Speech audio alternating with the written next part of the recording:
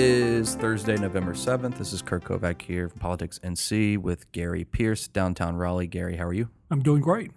So it's been a pretty busy week in North Carolina politics, I'd say. I think since the last time we met, or I guess it was right before then, that Biden was in town. He went to Durham 2 weekends ago, I guess now.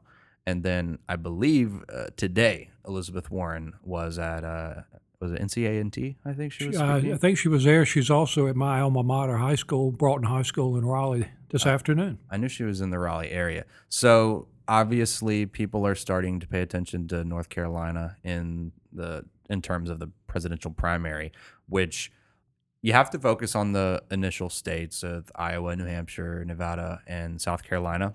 And that's the initial gauntlet people have to go through. But then Super Tuesday, North Carolina is involved in that. There are a ton of delegates up for grabs on Super Tuesday, and North Carolina is going to be a very important state for that. I wonder your thoughts about the North Carolina primary in particular, and maybe any good anecdotes from primaries days gone by.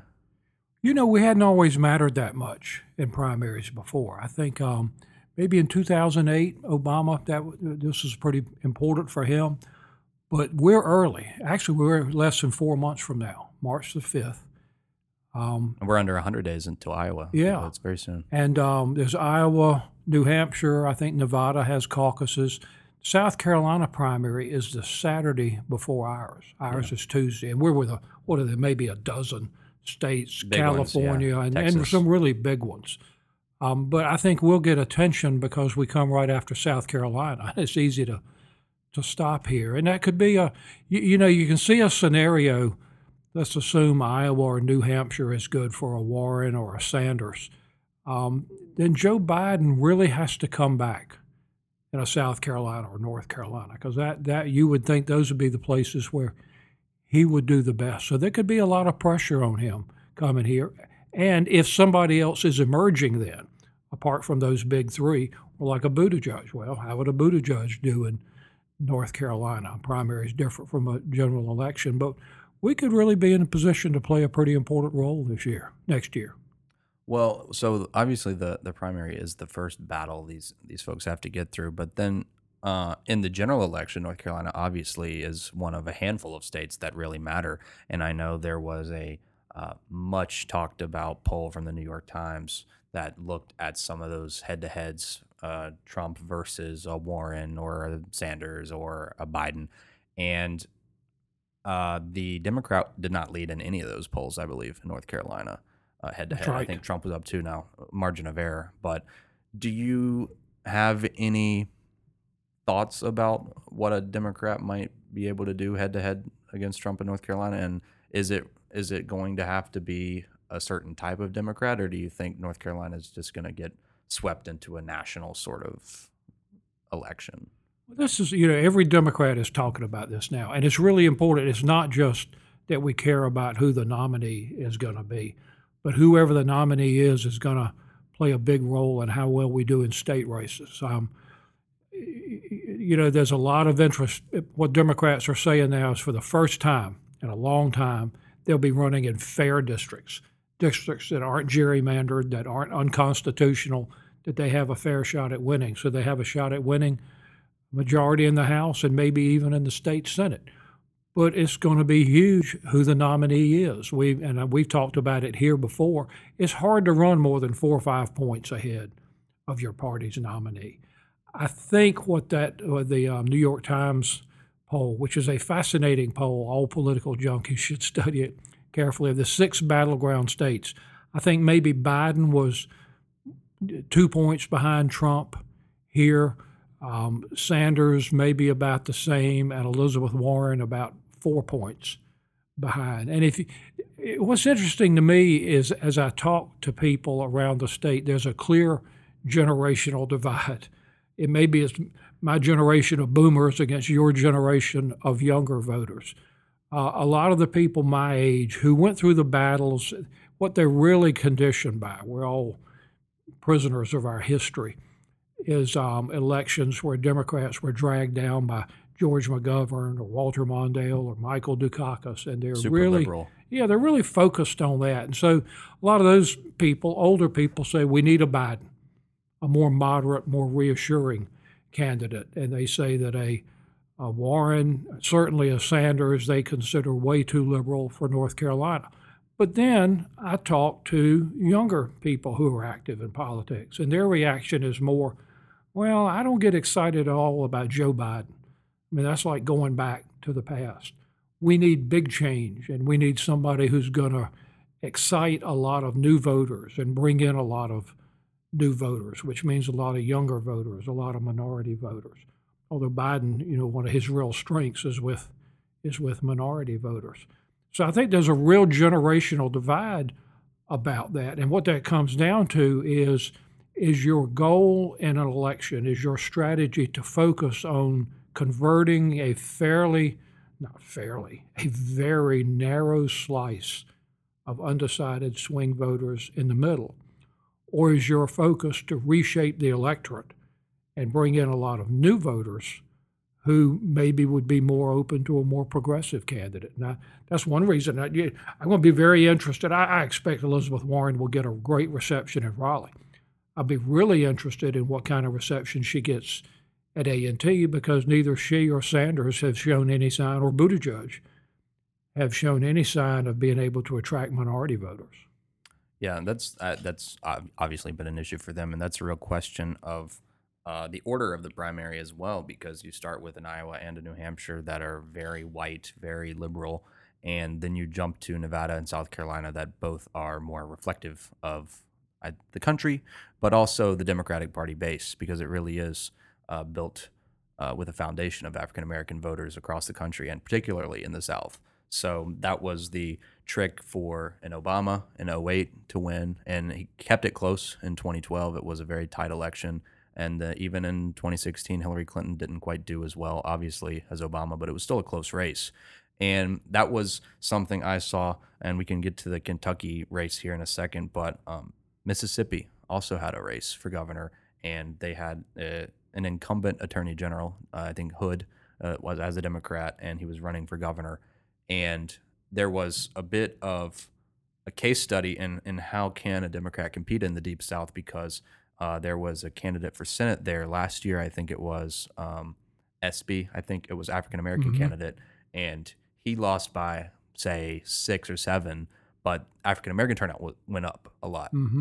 For Hood, he lost by 5 or 6, but he did better in the rural areas. Right. So how can you circle that square that circle?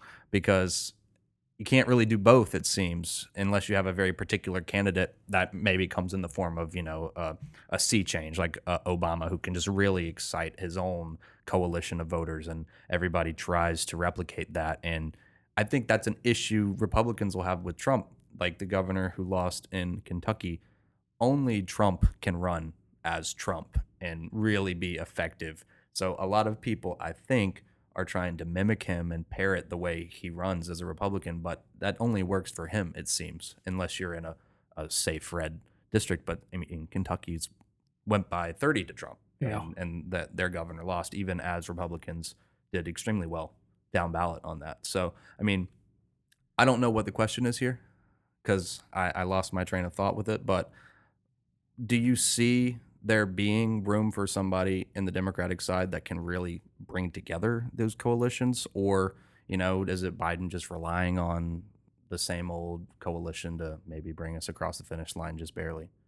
Well, I mean, it's sort of like the Goldilocks question. Is there somebody out there who's not too hot, not too cold, but just right, and can get everybody? Because in a way, it seems to me you're talking about two very different groups. You're talking about an older group of sort of moderate to conservative swing voters who may not like Trump style. And then you're talking about a group of younger, more progressive voters. And you could make an argument either way, and obviously people have won, and it depends on districts and states. Some things work better in one and don't work in the other. But it seems to me that long run, the Democrats would be well advised to go with where the growth is going to be, which is going to be with younger voters who are overwhelmingly. David McLennan at Meredith College told me there was something like 2-to-1 Democratic. These are millennials and Gen Z. That why isn't that the future of the Democratic Party? Because if they vote that way, and if they continue voting that way, and if they continue to react against Trump, and the long-term problem, you flip it around for the Republican Party, is it is now Trump's party. Yeah. And there may be enough swing voters in enough battleground states, as the New York Times poll showed, that he can once again lose the popular vote, win the Electoral College, and be president again. But he's depending on a shrinking base. I mean, this country, younger voters are going to be greater in number. Minority voters are going to continue to be greater. The future really ought to be with the Democratic Party. So you make an argument there. Why not go ahead now and bet on the future? Well, and there is an issue with younger voters, although people tend to prefer a certain party or candidate. If you're going to spend money in an election, it's the older voters that actually vote. I mean, younger voters just don't turn out. It's been increasing, and I think that's good. People are getting more engaged and seeing, hey, these are close elections. Every vote really does count.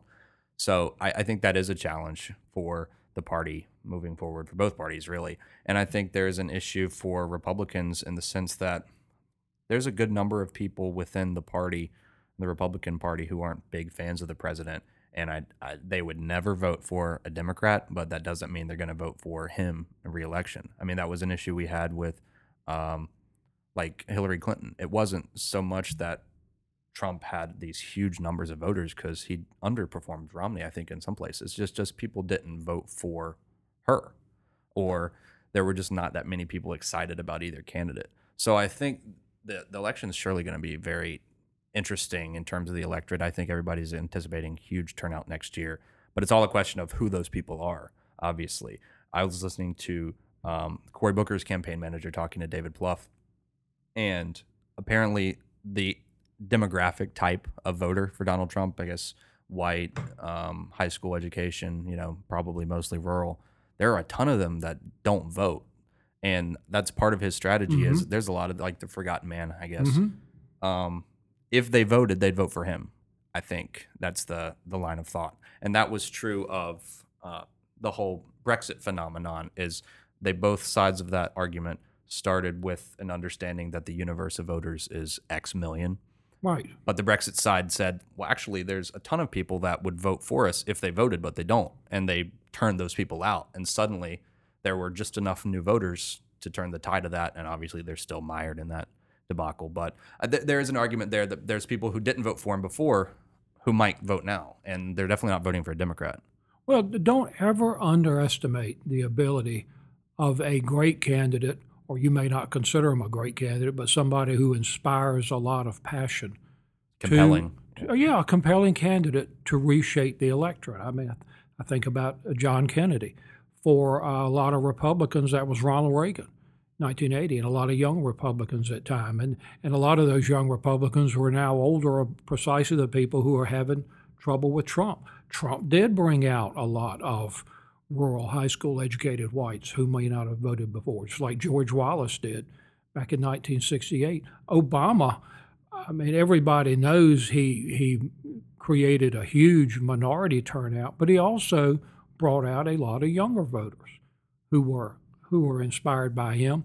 And he also had sort of another effect, which is a lot of older voters, people like me, who saw how impressed their children were by Obama and saw something coming there. So, and I think Democrats always look for that. We always look for that inspiring, as sort of the Kennedy syndrome or something. We want another John Kennedy to come along, which is why a lot of people get excited about Buttigieg. Now Bernie Sanders has done that.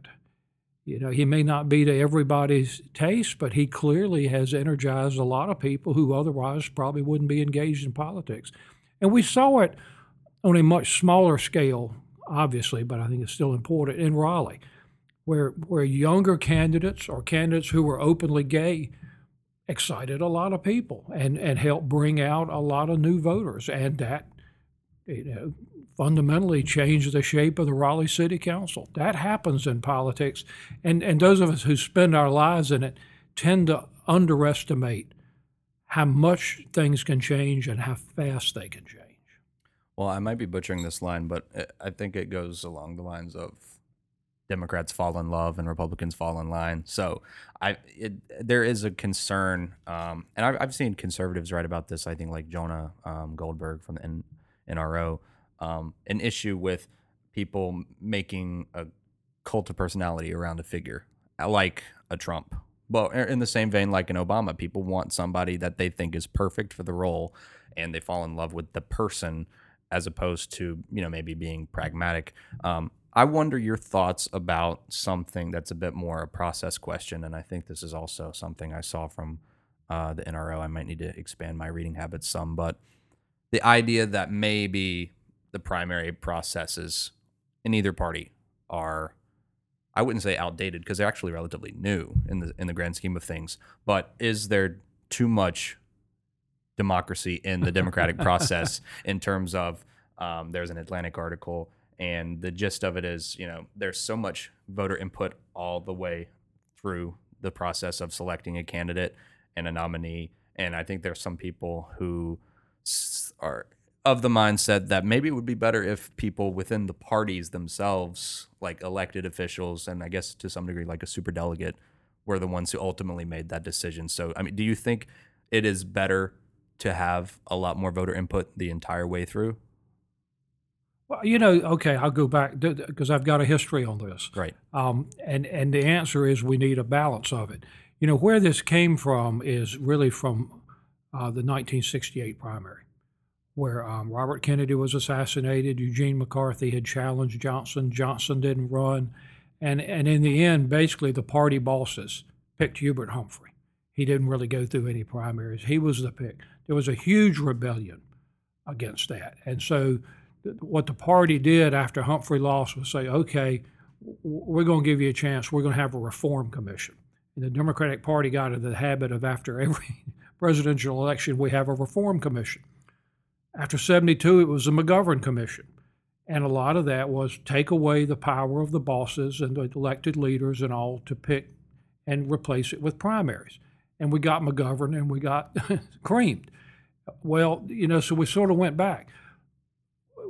After Jimmy Carter lost in 1980, there was a strong feeling in the Democratic Party, yeah, we'd gone too far where it's just primaries. And so my old boss, Jim Hunt, was named by the DNC to chair sort of not a counter reform, but another iteration of the reform commissions. And that's where the infamous superdelegates came from.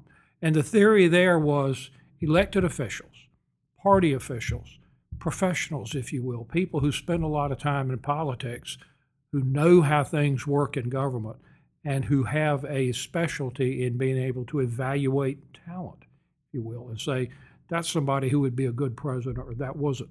Ought to have not the deciding voice, but a louder voice in it. And so ever since then, the Democratic Party story has been a debate about whether we go too far one way or too far another. Actually, believe it or not, superdelegates were pretty critical to Obama winning the nomination in 2008 because they concluded he was a stronger candidate than Hillary Clinton was going to be. So a lot of them went his way, put him over the top. 2016, Clinton beat Sanders in large measure because the, quote, superdelegates didn't like Sanders. And the Sanders people didn't like that. So now I think we've gone back and we've cut back on the role that the elected officials and party officials could have. So we're always seeking the right balance, and we go back and forth on it. But I think you've got to find a way to both the voice of the people and the voice of people who have some expertise and knowledge and some ability to judge the quality of not just is this a good candidate, but would this be a good president? Right. And I think I understand there could be an air of elitism behind that idea that party people should have a heavier hand in the process. But also, if you're talking about superdelegates who are electeds at a lower level, it sort of stands to reason that those people would have a better feel for what would work in their area because they're the ones that can do it at the local level. If you're a state legislator or a member of Congress or something, like you understand how you could win in that district and you understand who could help you and ultimately maybe help your constituents. So I can see the logic on either side of it. Well, and the argument was people who know how to get elected know how to get elected, and they can evaluate candidates. But it's more than that. They also know, is this person going to be able to perform once they're in office? And that was part of the reaction to Carter. Carter was a great candidate in 1960, but he really wasn't. He was a good president. He's really a great president, but he wasn't a good politician as a president, and they left him in a pretty weak position against Reagan in 1980. Well, I'll drift back to something we touched on for a second to wrap up here, but the elections in Kentucky yielded a Democratic governor, and there was, I think, like we talked about before, a lot of discussion about what that means for 2020.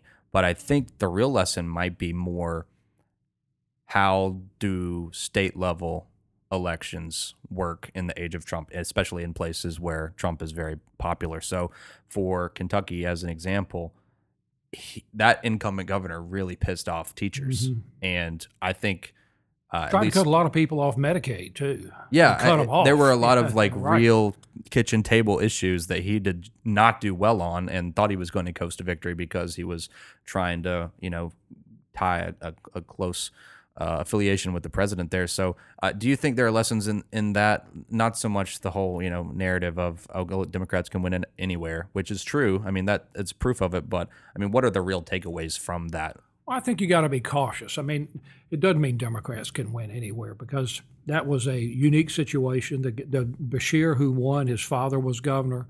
The incumbent Republican, like you said, was enormously unpopular. Trump carried Kentucky by 30 and probably would do so again, and he wouldn't have won. It's sort of like, after Doug Jones won in Alabama, somebody said, it was pretty funny. He said, well, we Democrats have proven we can win anywhere in the country so long as we can run against a child molester. I mean, that's what it comes down to in some places, I guess, is unfortunate. But it's also a testament to, like Democrats in 2018, I know we talked about right before, if you don't run somebody everywhere, you can't win. And that was something that rebounded to the benefit of Virginia Democrats, where they needed just to pick up a few seats to take the majority in their state Senate, say, and they didn't have to even defend 15 of the 21 that they needed. So those resources could go to races that really mattered, and I think that'll be something to watch for in North Carolina next year. Maybe some of these Republicans who lost a very close election, they might not seek that seat again because those districts are probably trending away from them anyways. If Democrats can defend fewer seats and go on the offensive, that definitely improves their odds, especially when they're not having to waste money on seats that they're going to win anyways. Well, you made that point earlier. It's something I hadn't thought about. But in 2018, the Democrats here ran somebody in every district, all 170 districts. So even Republicans who were like Speaker Moore, who was probably going to win, he had to spend money and work in his district. He couldn't help somebody in Charlotte or in Raleigh. I think that's important to do again. I didn't realize that many Democrats were unopposed in Virginia, and that was a huge advantage because then they can raise money, and the money can go to help other people in the caucus. There's one other factor I want to mention about Virginia that struck me. Michael Bloomberg's group, the gun rights, the gun laws group, Everytown USA, spent a huge amount of money in Virginia and helped elect a lot of Democrats there, and they were really instrumental in that. So I think it's going to be interesting to see what kind of gun safety laws Virginia passes and what the reaction is to that. Well, but it looks like they beat the NRA. Yeah, and I know a lot of people look at Virginia as sort of an early indicator for things that happen in North Carolina. Now, I don't expect it to have a trifecta after next year, but there is that bit of a trend. Obviously, Northern Virginia has a lot of people that move there from outside of Virginia to work in D.C., and that's a certain type of person and a certain type of voter. But I think that relates back to something you and I discussed, I think, last week. There are people moving here from out of state, and they don't necessarily come here and adopt the politics that exist already. So as people move in from out of state, it's going to affect the politics. Now, which direction it goes, that's hard to say, but they're different people than just normal North Carolinians. I tell you what strikes me about Virginia, and this is again another function of age here. This okay boomer moment, right? I can't help but think when I watch Virginia, this is Virginia. I mean, this was, the capital of the Confederacy, Robert E. Lee, Stonewall Jackson. In the 1950s, it was the center of what they call massive resistance to school desegregation. There were counties in Virginia that literally shut down their public schools rather than to integrate them. And now to come around and see Virginia become a progressive democratic state just really shows you how much things can change in politics, sometimes a lot faster than you think they can. Right. Well, I guess we'll call it there, see what's going on next week. I know we didn't even touch the budget at all, but I don't think there's any progress being made on that front, to be honest. I think we're going to fight that out next year in the election.